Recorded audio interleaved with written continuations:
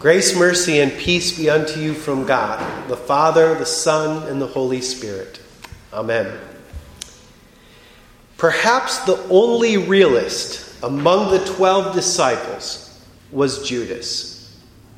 He thought that Jesus should be making plans for the future kingdom that Judas thought he was about to bring into reality. Judas had had enough of Jesus' talk. Jesus was only talking about death and the end of the world. But what about the earthly kingdom? And Judas could see that Jesus was not the guy that was going to bring about the earthly kingdom that he had hoped for.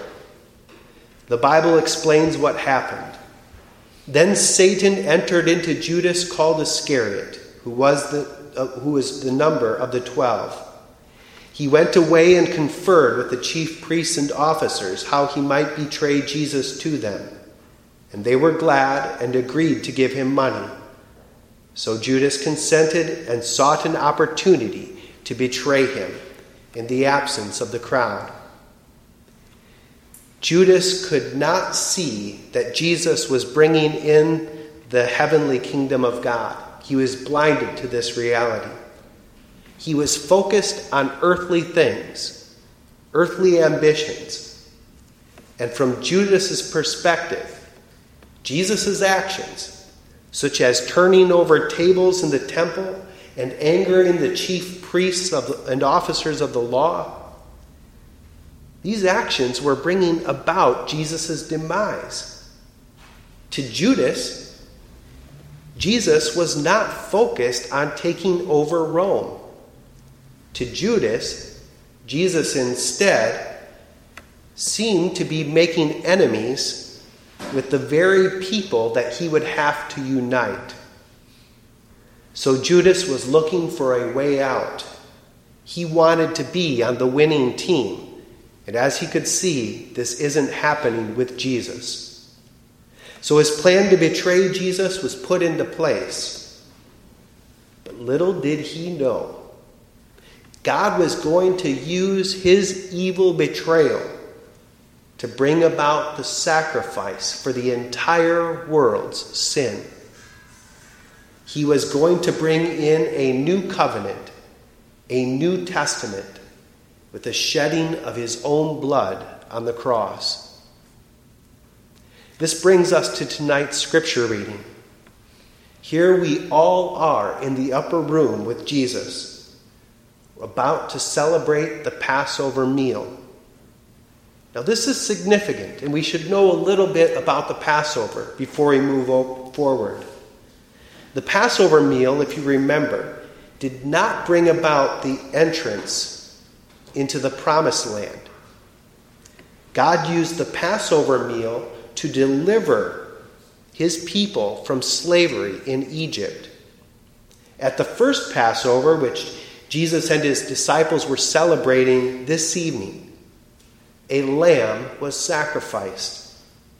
And the blood of that lamb, it was taken and it was put on the sides of the doorposts of the people's house. And God would deliver the people by the blood of those lambs. And then the meat of the lamb, the body of the lamb, it was eaten in haste, so that when God delivered the people from the hand of Pharaoh, they would have full stomachs and strength to leave. Then God sent the destroyer into the land of Egypt. His wrath was sent out to kill all the firstborn males of both man and beast in the land of Egypt. The destroyer entered every home except for those that were marked by the blood of a lamb. That very next morning, after the destroyer had gone through, God delivered his people from the hands of Pharaoh. And this Passover, it wasn't just a deliverance from evil and slavery. It was something else. it was also a covenant between God and his people that he would give them a promised land. This covenant, it set them free, and it guaranteed them a new land flowing with milk and honey. Now, they would not get their land for a long while, but at the moment of the Passover, they were free, and they were on their way to their new home. God's covenant was made on that day, the day they ate the lamb of the sacrifice. So here is Jesus. He is eating the Passover meal with his disciples. He is celebrating the old covenant, which had been fulfilled. God had delivered his people and brought them into their earthly kingdom. We know of this place today as the land of Israel. But this covenant, it was not an end in itself.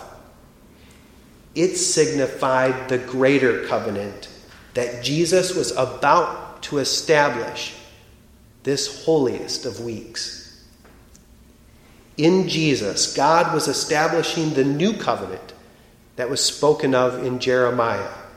We read, "Behold, the days are coming, declares the Lord, when I will make a new covenant with the house of Israel and the house of Judah."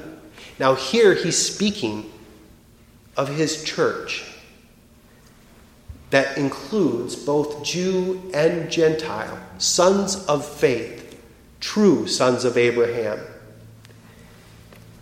And this covenant that he establishes with his church is not like the covenant that I made with their fathers on the day when I took them by the hand to bring them out of the land of Egypt, my covenant that they broke, though I was their husband, declares the Lord. And the book of Hebrews, quoting Jeremiah, it explains the Holy Spirit, it bears witness to us. For after saying, "This is the covenant that I will make with them after those days," declares the Lord, "I will put my law on their hearts and write them on their minds." Then he adds, "I will remember their sins and their lawless deeds no more." And the writer of Hebrews continues, saying that under this new covenant, we have something we never had before. We have confidence to enter the holy places by the blood of Jesus. We can enter into God's presence by the new and living way that he opened for us through the curtain that is through his flesh. And since we have a great high priest over the house of God, let us draw near to him with a true heart in full assurance of faith, with our hearts sprinkled clean from an evil conscience and our bodies washed with pure water. Through Jesus, you and I, we are set free.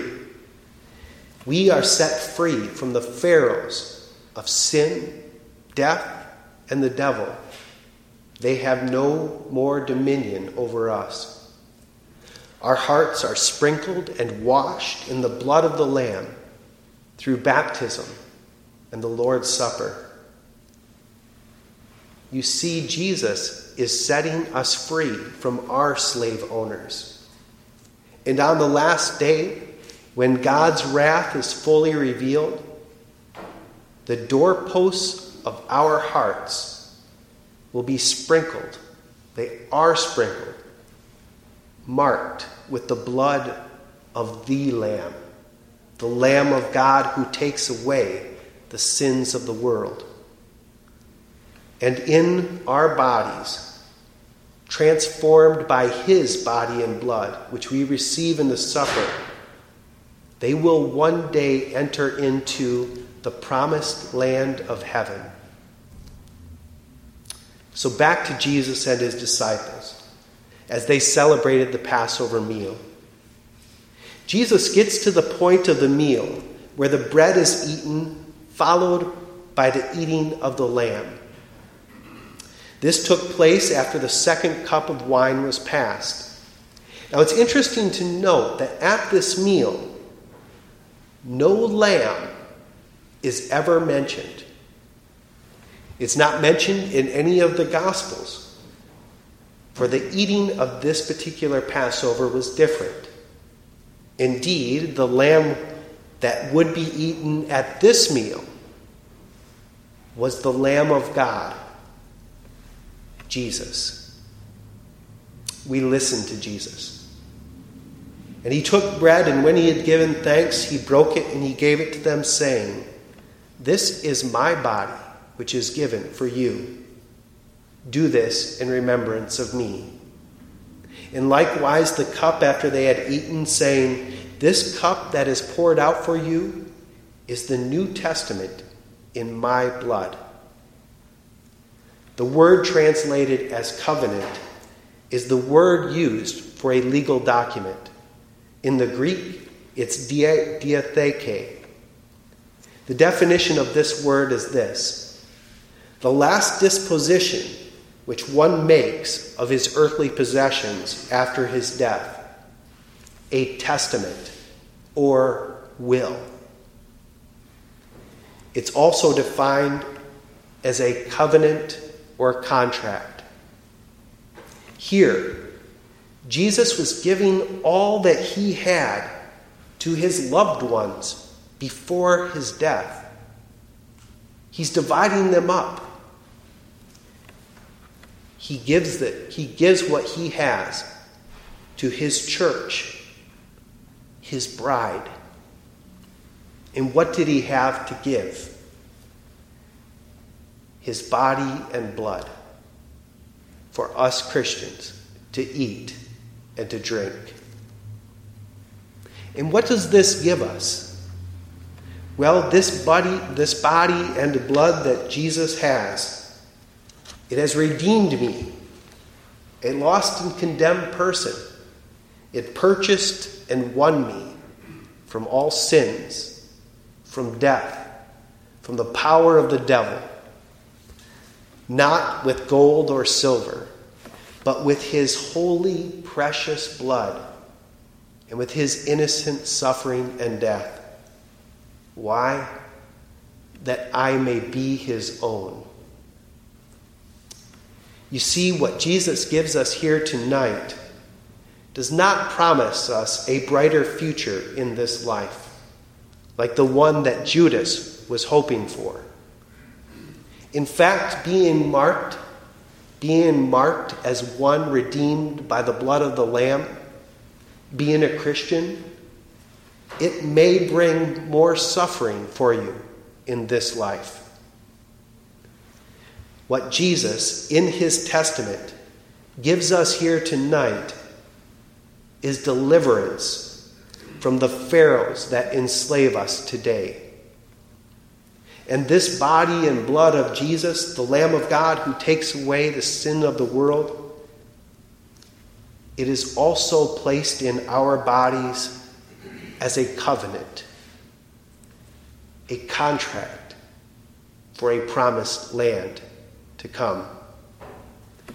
Until that day, when Jesus takes us home, let us consider how to stir up one another to love and good works, not neglecting to meet together, as some are in the habit of doing, but encouraging one another, all the more as we see the day approaching. And now may the peace that surpasses all understanding guard your hearts and minds in Christ Jesus until the day when he comes to take you home. Amen.